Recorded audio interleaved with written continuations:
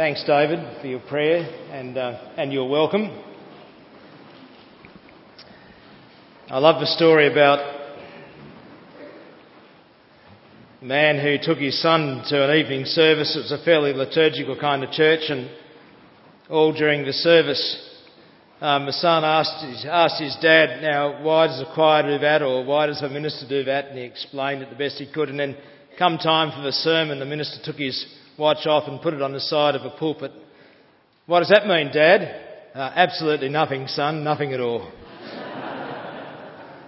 And then there's a story of another church where a minister got up and he said, "Has anybody got a clock?"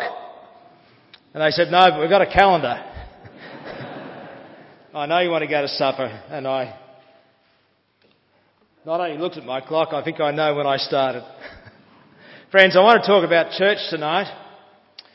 I want to talk about church because I think that the gathering of God's children, week by week, like you are gathering here tonight, is one of the greatest joys and greatest privileges that men and women and boys and girls can have. A friend of mine who was quite a wag, one Sunday saw a friend of his, or one of the members of his congregation. He said, "Oh, Don, I'm sorry, I won't be in church tonight, but I'll be with you in spirit."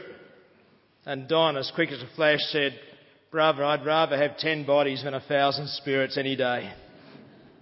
There's something that's really encouraging when we take the time to gather. It's a way for us to show our love to God.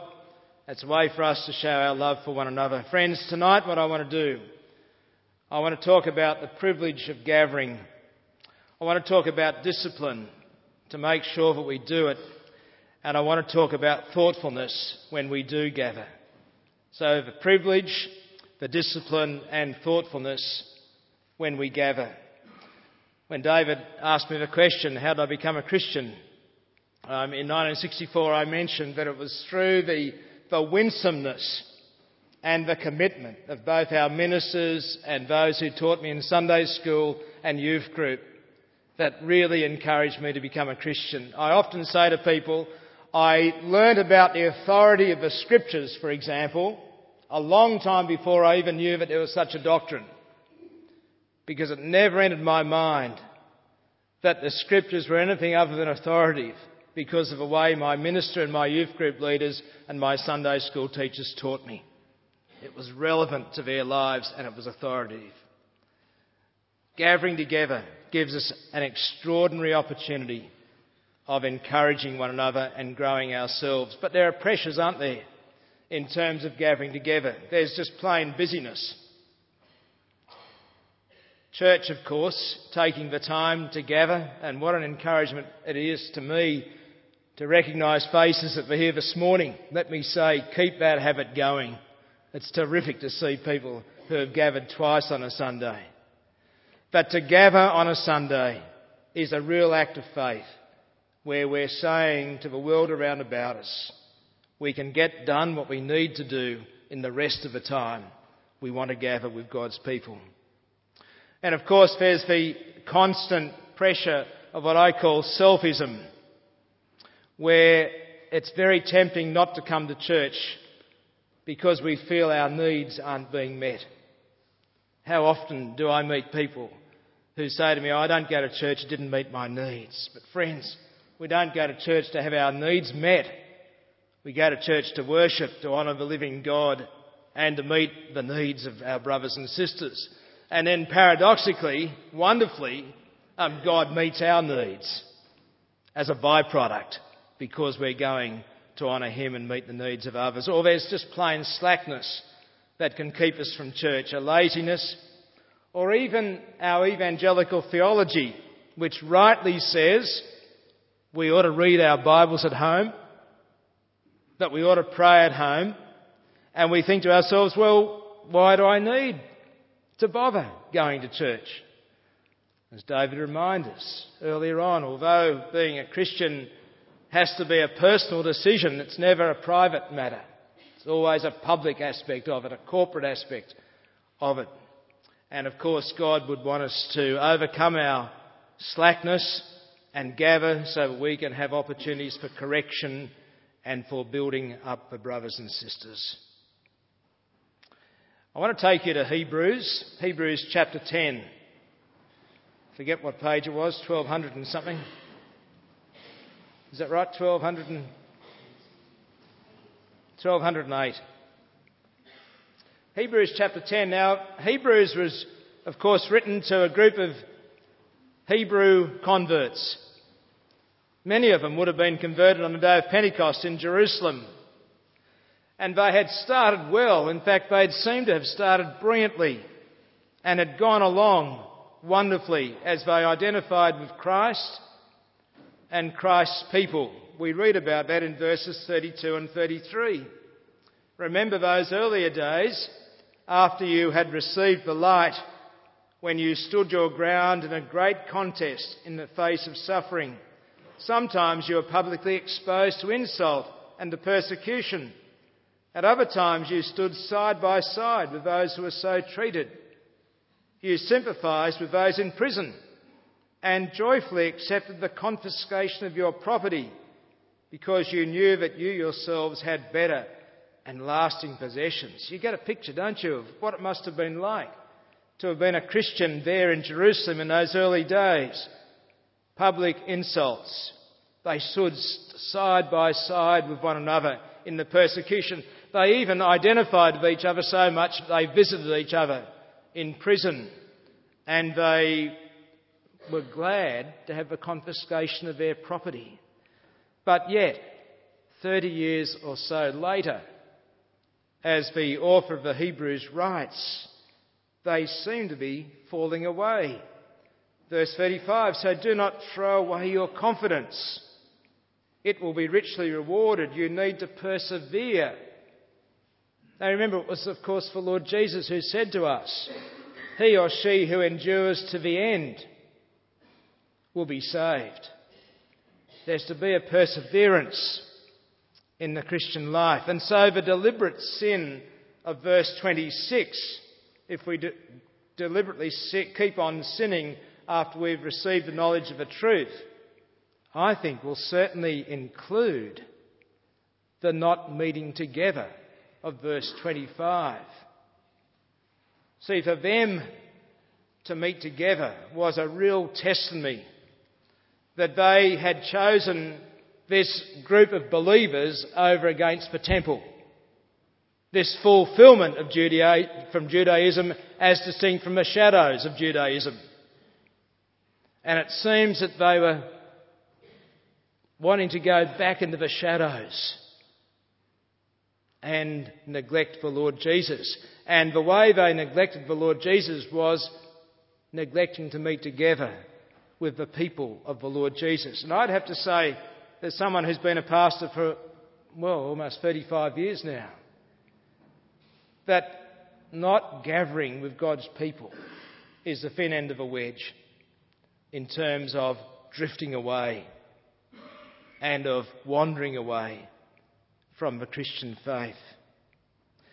Now, I've got to come to you, as I said, you've probably picked it up, I hope you have, that I'm somebody who loves going to church. That is, the local gathering. Not because I'm a bishop. In fact, it's harder going to church as a bishop in one sense because you've got to go to many different churches. There's nothing greater than being the pastor of one church and being a member of one church where you gather with the same people and where you can be ministered to in the same way. But no, as somebody who loves gathering with God's children because of the blessings that brings, I often say to people that ministers, paid to be good and you're good for nothing. One of the reasons I nearly didn't become a minister was because I feared people would think I only went to church because I had to, or only taught the Bible because I was being paid to do it. No. I love going to church because I love God's people, because I've experienced the blessings of living God. But I've got to say to you, there are hundreds of times in the last years when I haven't felt like going to church. But there's never been a Sunday when I've gone and I haven't been glad that I went. Larry Crabb, the American psychologist, has a wonderful one-liner where he says, "I'd rather be a hypocrite to my feelings than to my purposes." And my purpose is to gather with God's people, even if my feelings say, I don't feel like doing it. Back in the 1970s in Sydney, there was probably here in England too, I guess, there was a time when people would say, it'd be hypocritical to go to church, or it'd be hypocritical to read your Bible if you didn't feel like doing it. Thankfully, we didn't believe that, because many of us would never have read our Bibles or gone to church. What's a greater work of the Holy Spirit? To read your Bible when you don't feel like it, or to read your Bible when you do feel like it? To go to church when you don't feel like it, or to go to church when you do feel like it? Of course, it's a greater work of the Spirit is when you do it when you don't feel like it. And what I think I'm trying to say to you is simply this. It doesn't matter if you feel like going to church or not. Your purpose as a believer is to gather together with God's children. And I can promise you that if you obey your purpose, not your feeling, and go, God will bless you richly. It's the same in marriage. There are times when Chris and I might have had a bit of an argument, and I don't feel like being the one to take the initiative and saying, hey honey, let's sit down and work out what the difficulty is. But I tell you what, I'm always glad when I've done that, but I've obeyed my purpose, not my feeling. Because our feelings catch up. And certainly in terms of going to church, I've discovered that going is the key thing. And as I said before, there's never been a Sunday when I've gone that I've been sorry, because God has blessed me richly in doing so. Let me put 10:25 in its context. That's that great verse. Let's not give up meeting together as some are in the habit of doing, but let us encourage one another, and all the more as you see the day approaching. I want to strengthen your love for one another. I want you to rekindle your love for one another if you've become slack. You know, in the United States, I heard this about 10 years ago, that regular church attendance is considered to be 1 week in every 3. You can't build a church like that. In Australia, we have a little saying called STABO, subject to a better offer. Do you have that here in the UK? You know, you'll go to something, but STABO, subject to a better offer. Friends, let me tell you, there's no better offer than going to church with God's people. Never put anything above your responsibility of encouraging your brothers and sisters. Now, there are 4 exhortations in these few verses. They're all addressed to Christians. These are in verses 19 to 25. And that's where it opens up with that most wonderful, wonderful passage about us having confidence to enter the most holy place by the blood of the Lord Jesus, by a new and living way opened for us through the curtain that is his body. Here's this great passage in Hebrews that reminds us we have a great high priest. We don't have priests anymore. That's in the Old Testament. They were fulfilled by the Lord Jesus. And we can come any time, any place. Not any way. We've got to come repentantly and humbly. But we can come to God through the Lord Jesus. He is the one who rules over the house of God. And the author of the Hebrews is reminding them of how Christ had swept away Judaism and all that they could see and all that they could smell in Jerusalem in terms of the sacrifices. That these people, these Christian people, had no temple but heaven itself. No sacrifice but the one completed sacrifice of the Lord Jesus Christ. No priest but the Lord Jesus. And as such, they were members of God's household. And so he's saying to them, don't regress Don't go back into the shadows. Don't go back to the temple. You see, it would have been very easy for them to do that. Economic livelihood threatened if they were Christians. It would have been very easy for them just to have gone back to Judaism. Whereas they had been called, as it were, to leave Judaism and to follow the Lord Jesus Christ. And so he gives them these 4 exhortations. The first one's in 22. Let us draw near to God with a sincere heart in full assurance of faith, having our hearts sprinkled to cleanse us from a guilty conscience and having our bodies washed with pure water. What he's saying to us there is, brothers and sisters, everything has been done in order for us to enjoy a rich and living fellowship with the living God. And it's all been accomplished through the Lord Jesus Christ. And so we enjoy that full assurance with no guilt. It's good to be a Christian, isn't it? There is nothing like it in the whole of the world. It is so unique.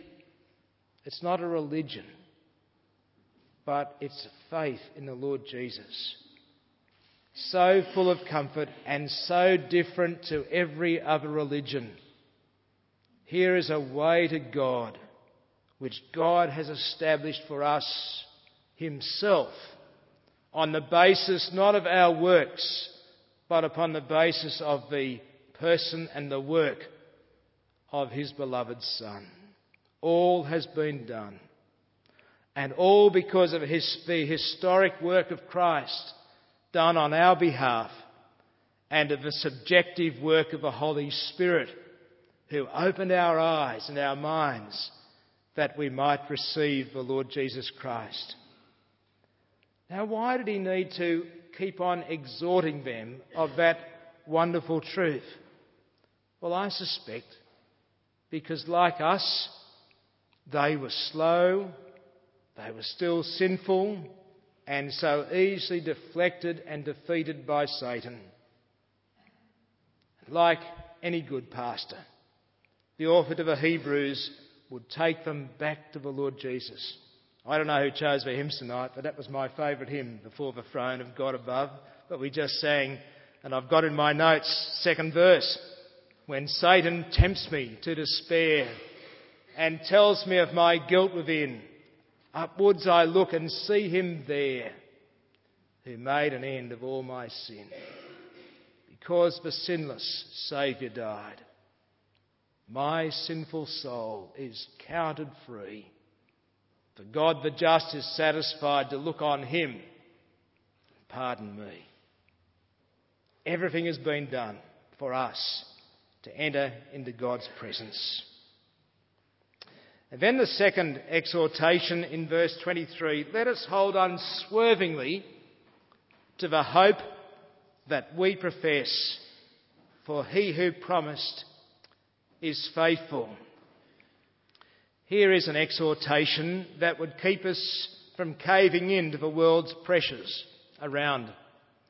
For the Hebrew Christians, there would have been lots of their friends saying, where's your priest? We can see ours. Look at them. They're dressed up. Look at them. Where's your temple? Look at our temple. You can see it up there in the hill. Where's your sacrifice? You can smell ours all the time.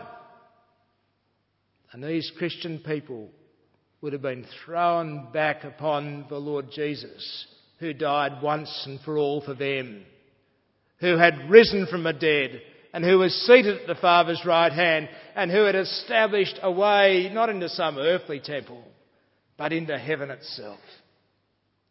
And the pressure was on them to go back into the shadows. But the author of the Hebrews would say, no, no, no. We have Christ crucified. We have Christ risen from the dead. And for us, who are believers, what are the pressures for us? Well, sometimes we actually believe our non-Christian friends. You don't have to go to church to be a Christian. Half right, isn't it?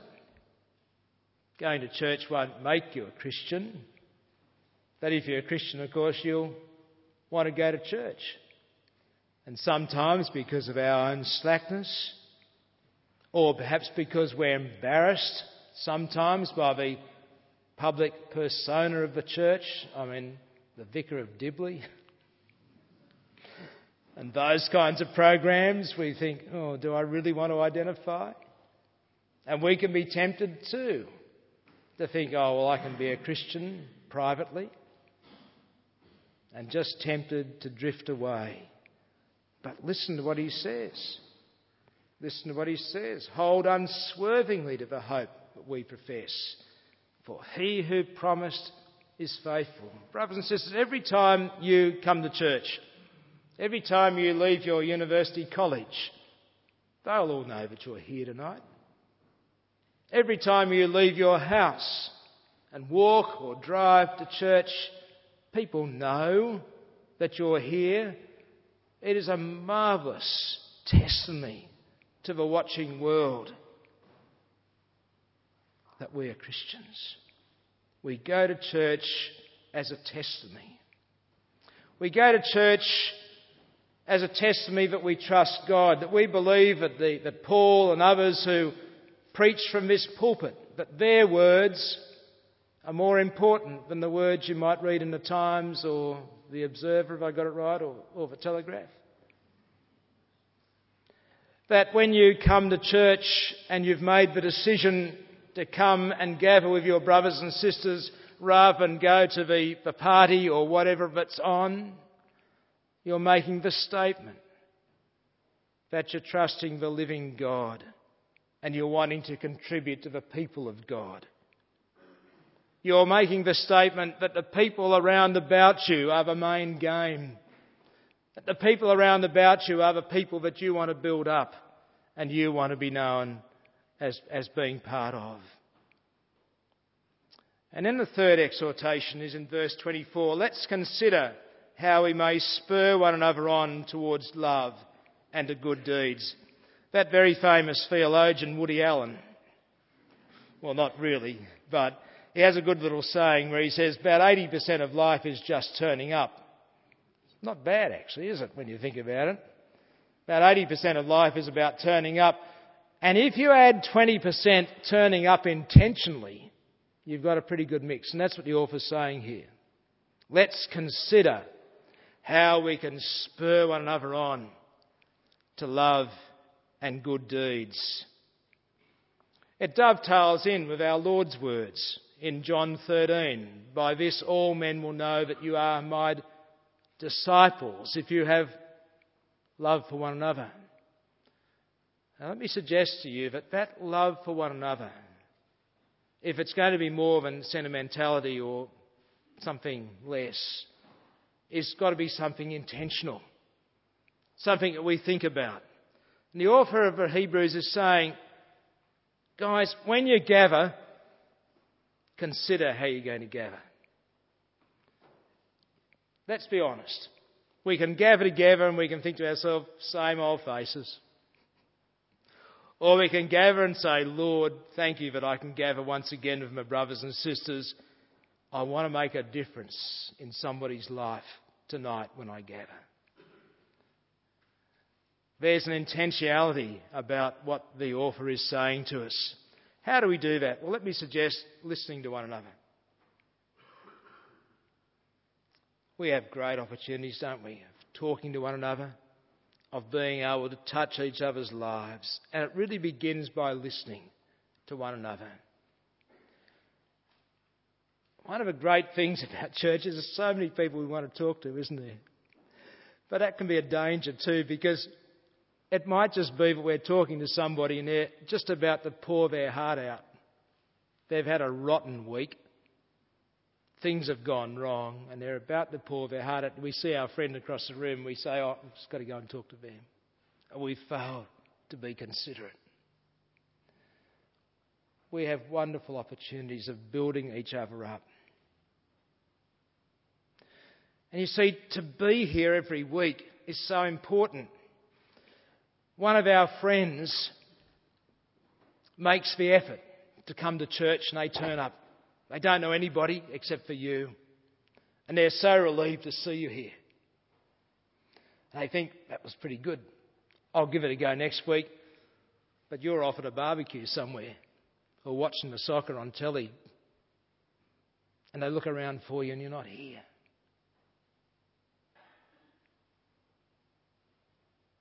And they don't know anybody. And they go away thinking, well, perhaps church isn't that important. Not so important for my friend. Can you see the privilege it is to gather and to gather considerately? Or you're talking to somebody and you find out as you're talking to them that their daughter has just left her husband and they're heartbroken. Or you find that somebody else, their aged mum, has just died.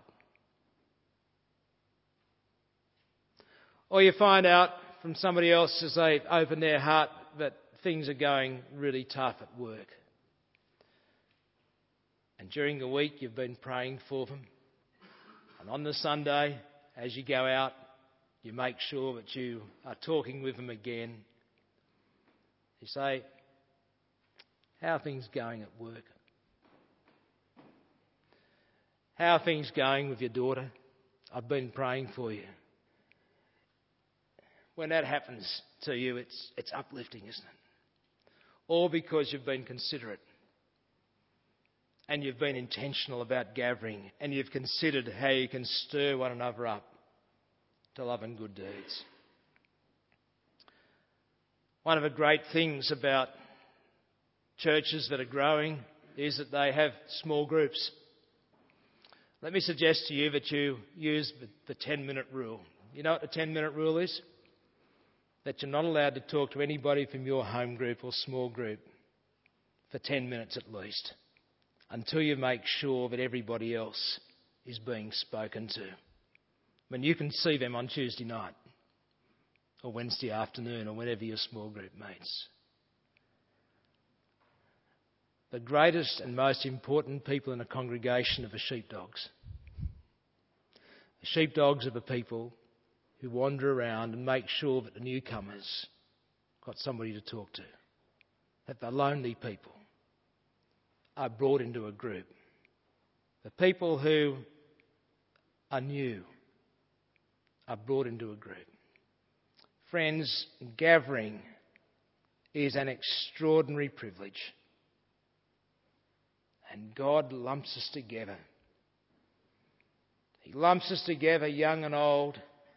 He lumps us together, people from different backgrounds, warts and all, so that we can grow. And one of the ways we'll grow is as we come to worship and we say, Lord, how can I touch that other person's life? Daniel Yankelevich was a research professor of sociology at New York University. And he said, by concentrating day and night on your feelings, potentials, needs, wants and desires, and by learning to assert them more freely, you do not become a freer, more spontaneous, more creative self. You become a narrower, more self-centred, more isolated one. You do not grow, you shrink. One of God's gracious purposes in gatherings together into congregations is so we don't shrink, but so we grow. So we're looking out and asking the question, Lord, how can I touch my brother's life? How can I touch my sister's life? And it's not rocket science. It's about listening and it's about being thoughtful in terms of building that other person up. Dietrich Bonhoeffer said the greatest gift that we can give to each other is to listen. And that's one of the geniuses of the church. And then finally, verse 25. Let us not give up meeting together, as some are in the habit of doing, but let us encourage one another, and all the more as you see the day approaching. The tragedy amongst this group of people was that they were building up a habit which was a bad one, and it was a habit of not meeting together. For us, let's make sure it's the other way. The habit of meeting, the habit of listening, the habit of looking out for each other, the habit of being considerate towards each other. It means that we will not, as he says in 2:1, drift away, but rather will grow. Verse 22, God wants us to draw near to him. Verse 25, he wants us to draw near to one another. He wants us to draw near to one another so we might encourage each other. It's a little bit like having a running partner if you want to keep fit. It's always easier, isn't it, if you know somebody's going to knock on the door at 6:30 in the morning. It's a lot easier. It's a lot harder to pike out, isn't it, if you know they're going to knock on the door and run with you. And that's one of the reasons God wants us to keep on meeting to each other. It's when I meet, when I set aside 2 or 3 or 4 hours, I'm saying, God, I trust you. I trust you to meet my needs in the rest of the time. And I'm saying to you, my brothers and sisters, I love you so much, but I want to see you build up. I love you more than my golf. I love you more than my work. I want to see you grow. Or to put another way, we have made a judgment that Jesus is Lord. And because he's Lord, he's going to be central in our lives. And because he's Lord, we're living for that day. For he says, and all the more as you see the day approaching, that day of vindication, that day when the Lord Jesus will come in all his glory and be honoured by all. And as we gather like this, we are saying to the watching world, there is a Lord in heaven who will be honoured on that day when he returns. And I'm getting into practice doing it today. I'm wanting to honour him. I'm getting into practice for that great gathering. Can you imagine what it'll be like?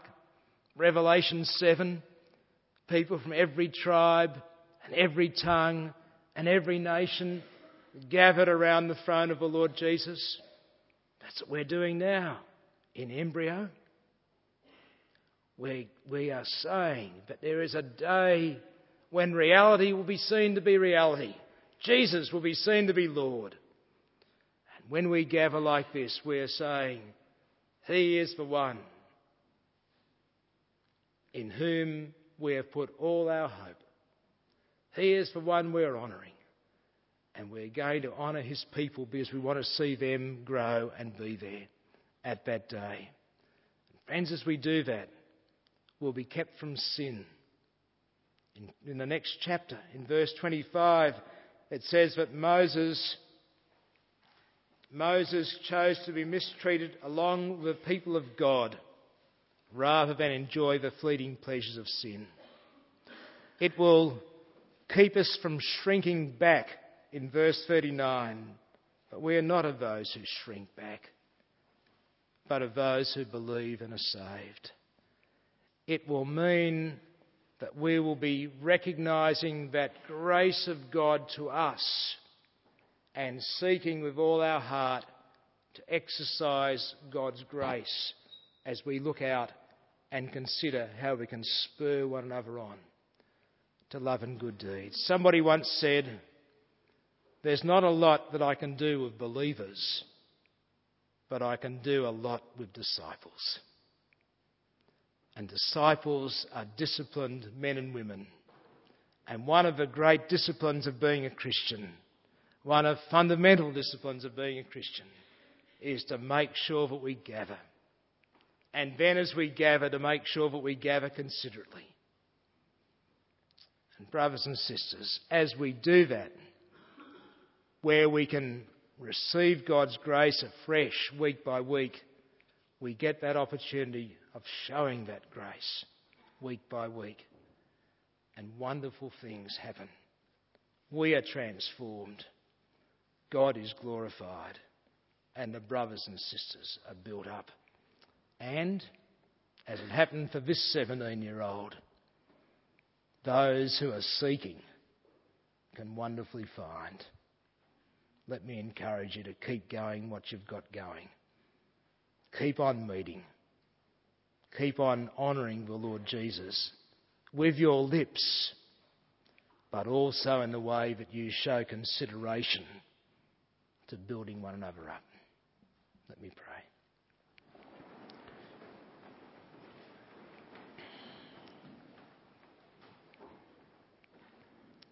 Our God in heaven, you are very gracious. Through the Lord Jesus, we can come into your presence boldly and confidently. We thank you that we have been able to come into your presence this evening. And we pray that as we go, we will go very conscious of you having met with us. We thank you too, Heavenly Father, that you give us running partners, brothers and sisters. And we pray that you might help us to be the kind of Christian men and women who are concerned for building each other up. And we pray, Heavenly Father, that in so doing we might have that great privilege of showing forth the grace that you've shown to us. We thank you, Lord, for this gathering tonight, and pray that you might keep us amongst those who keep on considering how we can stir one another up to love and good deeds until that great day when the Lord Jesus will return in all his glory.